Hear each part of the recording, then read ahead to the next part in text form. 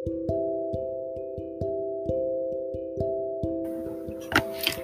everyone, this is the Dreamer's Thoughts, or as I'll refer to myself, this is Malia.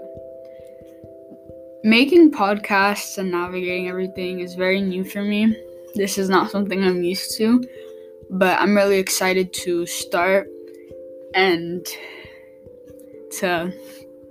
Sorry, I'm really nervous. I'm really excited to start, and I'm really excited to start talking about things that are relevant to a lot of people.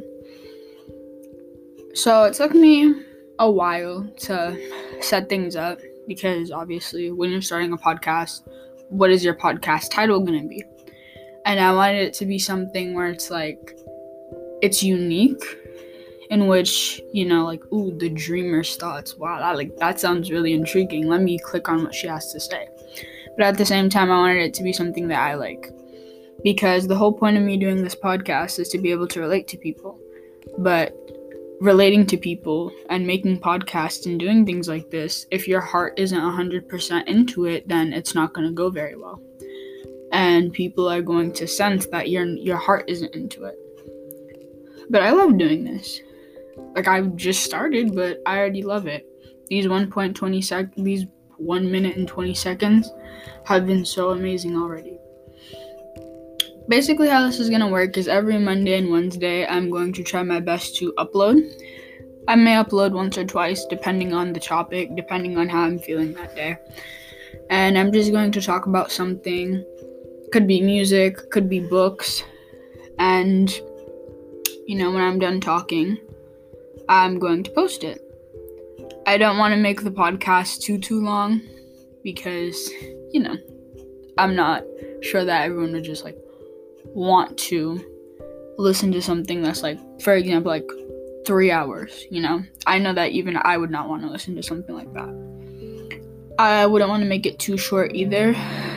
Perhaps on a day where I'm not feeling very well or where I'm busy, I might do 45 minutes as opposed to a day where I have a lot of time and when I'm feeling really good, I could do, let's say, an hour and 15 minutes. Today I'm planning to do an hour of just talking. So, the topic I have chosen is music. And I chose this topic because even though it's a very well-known topic, I feel like there are things I want to say about it that may not have necessarily been said before. Music for me is very special. It's very important because when I listen to music, I feel like I'm in another dimension. I consider myself to have a very imaginative brain. I'm definitely what we would call a daydreamer. Seeing an image of something, listening to a snippet of something, listening to someone's, basically anything can make me visualize things in the future. And I really like that feeling because it gives me new ideas about things. It gives me new perspectives on the way I see the world. And I really love music that it takes me out of where I am and makes me nostalgic about things that have not yet happened. One of my favorite artists is Melanie Martinez. I really love her songs, especially her old songs, the ones that she made in the Crybaby era from 2014 to about 2016. That's not to say her other more recent songs, they're like the ones she made in 2020. That's not to say that I don't like them. It's just to say that the songs that she made in the Crybaby era, they really, more so than any of her other songs, they take me out of where I am and they just transport me to the future, where I see myself as an 18, 19, maybe even 50-year-old, but I'm still listening to her songs. To me, they're still iconic. To me, they will never go out of style. I found out that she has some songs, about 5-ish songs, that she's never released. She's never made a music video of them. There's only the audio. Some of them she hasn't even posted on YouTube herself. It's other people that have posted them. One of her songs that really, I would argue that it makes me feel the most nostalgic And usually nostalgia is a word that describes something that you've felt in the past, memories from the past that are evoked or brought forward by something or someone or a type of music that you're listening to in the present. But for me, these things make me nostalgic about the future. When I listen to her song called Bittersweet Tragedy, the beginning part, it just automatically, I feel like I'm floating. I get this floating sensation, like I'm not rooted to the ground anymore. I feel like I'm floating. And as I'm floating, I'm moving past all the years, and I'm moving to a specific event. I'm moving to a specific time. When I listen to Bittersweet Tragedy, I just feel so nostalgic.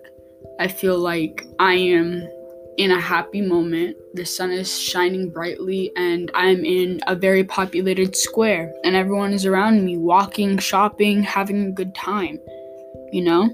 And I'm just there with a friend, and we're just listening to Bittersweet Tragedy, but we're singing along to it, and we're dancing, and we just feel so happy about it.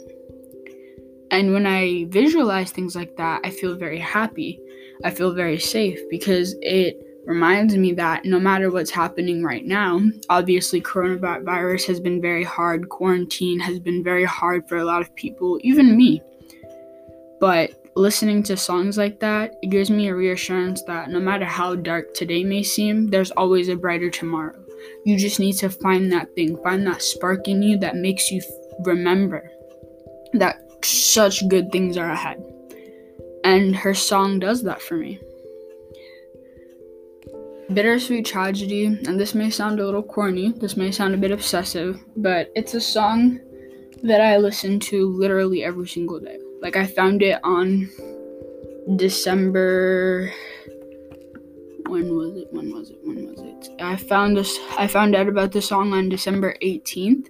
Today is now December 28th, and I have listened to the song every single day since December 18th. Because it just evokes such amazing, not memories, but it just evokes such amazing feelings in me. I'm like, wow, that is a song that, like, I can never let it go. It just makes me feel so good about tomorrow. It just reminds me that good things are ahead, you know? Even though this bad thing may have happened today, good things are ahead. That doesn't mean that we can't stop and reflect on it. It just means that we cannot let the sadness consume us. And I really love that about her music.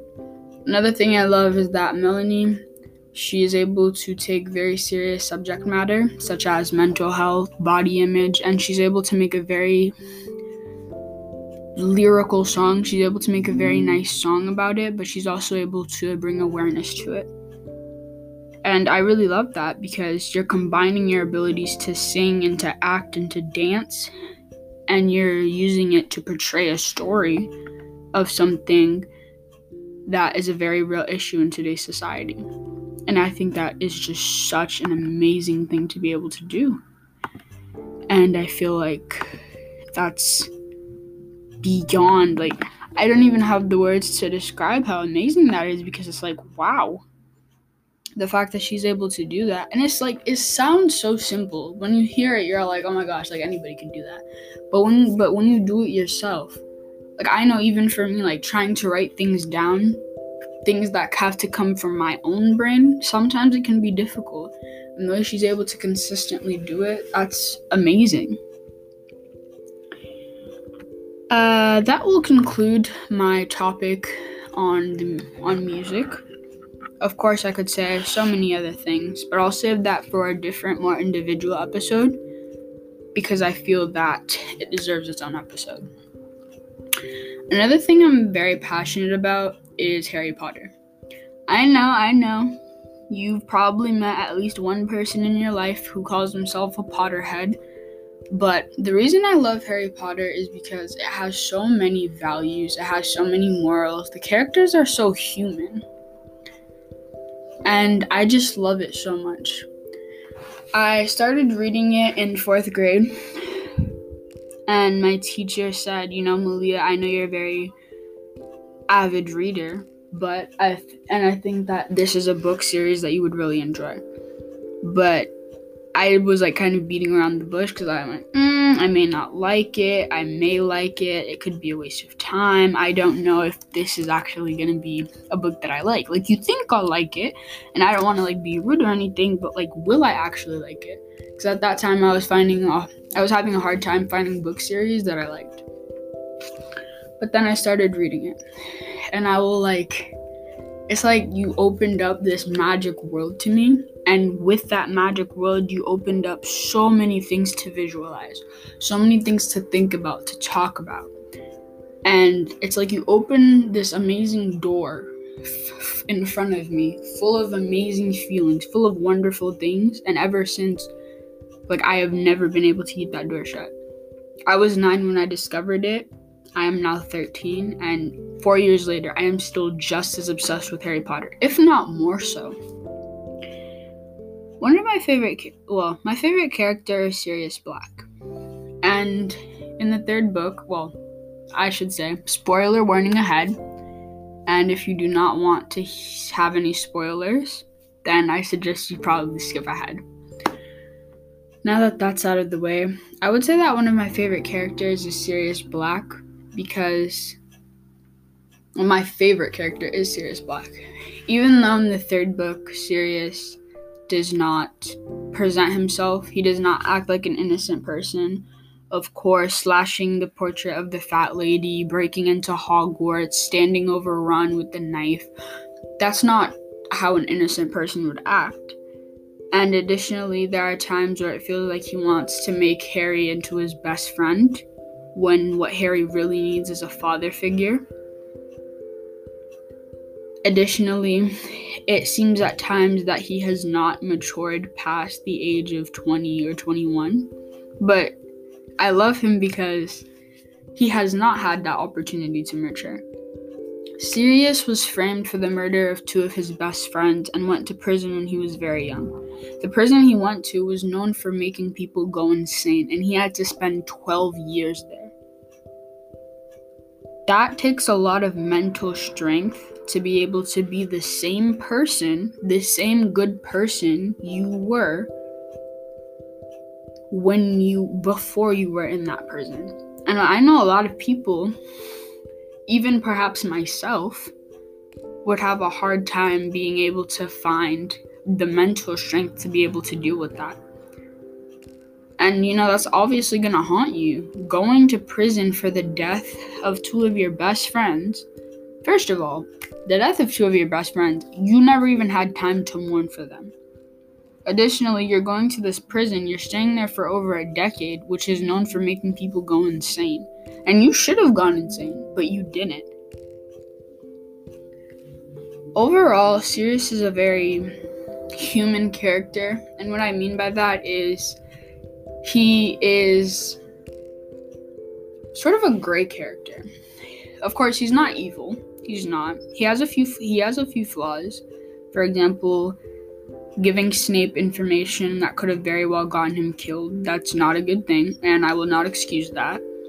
But overall, we see that he is a really amazing person. Because after he came out of Azkaban, after he came out of that prison known for making people go insane, full of depressive energy, he could have just said, you know what, I'm not even going to try to get close to Harry. Because if it wasn't for Harry's parents, if I just backed off, if I didn't care about them, then perhaps I wouldn't have spent all that time in prison. But again and again, we see him willing to lay down his life for Harry's safety. He truly does care about Harry, he truly does love Harry, and he also loves, and not even just Harry, he's willing to lay down his life, he's willing to protect anyone and everyone who he cares about, anyone and everyone who is innocent. There's a quote that he says to Harry that it doesn't make me cry, but it makes me very sad when I think about it. He says to Harry, "It's been 14 years and not a day goes by that I don't miss your dad." Like, when you think about how deep that is, your best friend was killed 14 years ago. You didn't even have the chance to mourn him. And although it's not your fault that he died, you can't help but wonder. Sirius probably can't help but wonder. Maybe if I agreed to be the secret keeper, maybe this wouldn't have happened. Maybe if I just Like, so many things. Maybe if I just did this, maybe if I just didn't do that, maybe even if I couldn't change my actions, maybe I probably should have. And now knowing what has happened, I would have hugged James harder the last time I saw him. I would have spent less time arguing with him. I would have told him that I love and care about him. That's very depressing. 14 years ago, your best friend was murdered. You were framed, and you never got the chance to really recover from that. You never got the chance to truly mourn. You never really got the chance to walk out of court and to be a functioning member of society again. And I feel like Sirius, there were so many times in his life where he could have just chosen to not care about people. So many times where he could have just chosen to be selfish and care only about himself. But he didn't. He always cared about Harry. He was willing to lay his life down to protect Harry. And I love that. It shows that he has loyalty above anything else. It shows that he protects those who deserve it. He protects everybody.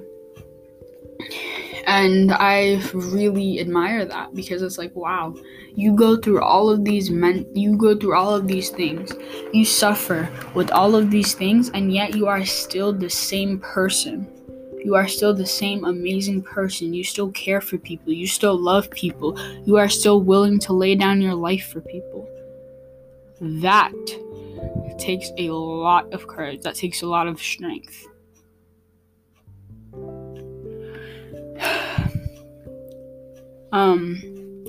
But yeah, that was all I have to say for Harry Potter so far. I'm considering making a completely different podcast just for Harry Potter, because I know that even though it's been decades since the book series has been written, it's still very relevant. Several people, including myself, still love to hear about it, still love to talk about it. And, I'm considering doing that. I might. But that concludes this portion of talking about Harry Potter, because I have another book series that I really love and admire. And that would be The Hunger Games. In many ways, The Hunger Games and Harry Potter are different and the same. I would argue that The Hunger Games is a bit more barbaric, because although the Harry Potter does have a lot of death, The Hunger Games, one of the main things is, once again, spoiler alert. So, if you don't want to have any spoilers, I suggest you keep on moving. But now that that's out of the way, The Hunger Games, one of the major things is sending 24 children. And I want to really emphasize this. You send 24 children into an arena to fight to the death until one is left. And I feel like when you just say it does sound like stuff. Like, it does sound horrible. But when you really think about what that means, when you really think about the reaction of the parents, their loved ones, them, because you have to, it's like your childhood is taken over at that point. It's like at that point you have no childhood, because you have to hurry up and grow up and start learning to murder humans. Like, that's evil. I learned about the origins of the Hunger Games. Before I knew about the origins, I thought that it was just some really sadistic person who was looking for a way to punish the districts. This person was a part of the Capitol. I thought it was a very sadistic person, part of the Capitol, had a lot of wealth, had a lot of privilege, who was looking for a way to punish the districts while simultaneously giving people some sort of entertainment. But it was like, of course, we know now, like, that's a really sick form of entertainment. And if you think, like, that's entertaining, there's got to be something wrong with you. Because who would ever put that into place? Excuse me. But finding out that it was this man who accidentally made this idea, and then his friend turns on him, betrays him, and makes it a thing. His friend is responsible for this the Hunger Games being implemented in real life. Because before this, it wasn't meant to be anything other than like a joke. His friend got him drunk, they were speculating ideas. But this wasn't something that he wanted to actually take place. And then, he thought that no one would put that into effect, because who but the vilest monster would make something like that actually possible. And then after reading the story, hearing the story, I just realized, whoa, I feel really bad for you, because here's this idea that you never meant to happen. And that's really insane, because it's like, I don't think anyone really realizes how horrible that is. Like, that's seriously evil. That's seriously evil of his friend to do that. Evil of the Hunger Games to be implemented, but also those poor children who have died. I looked on Google and I typed how many children died in the Hunger Games.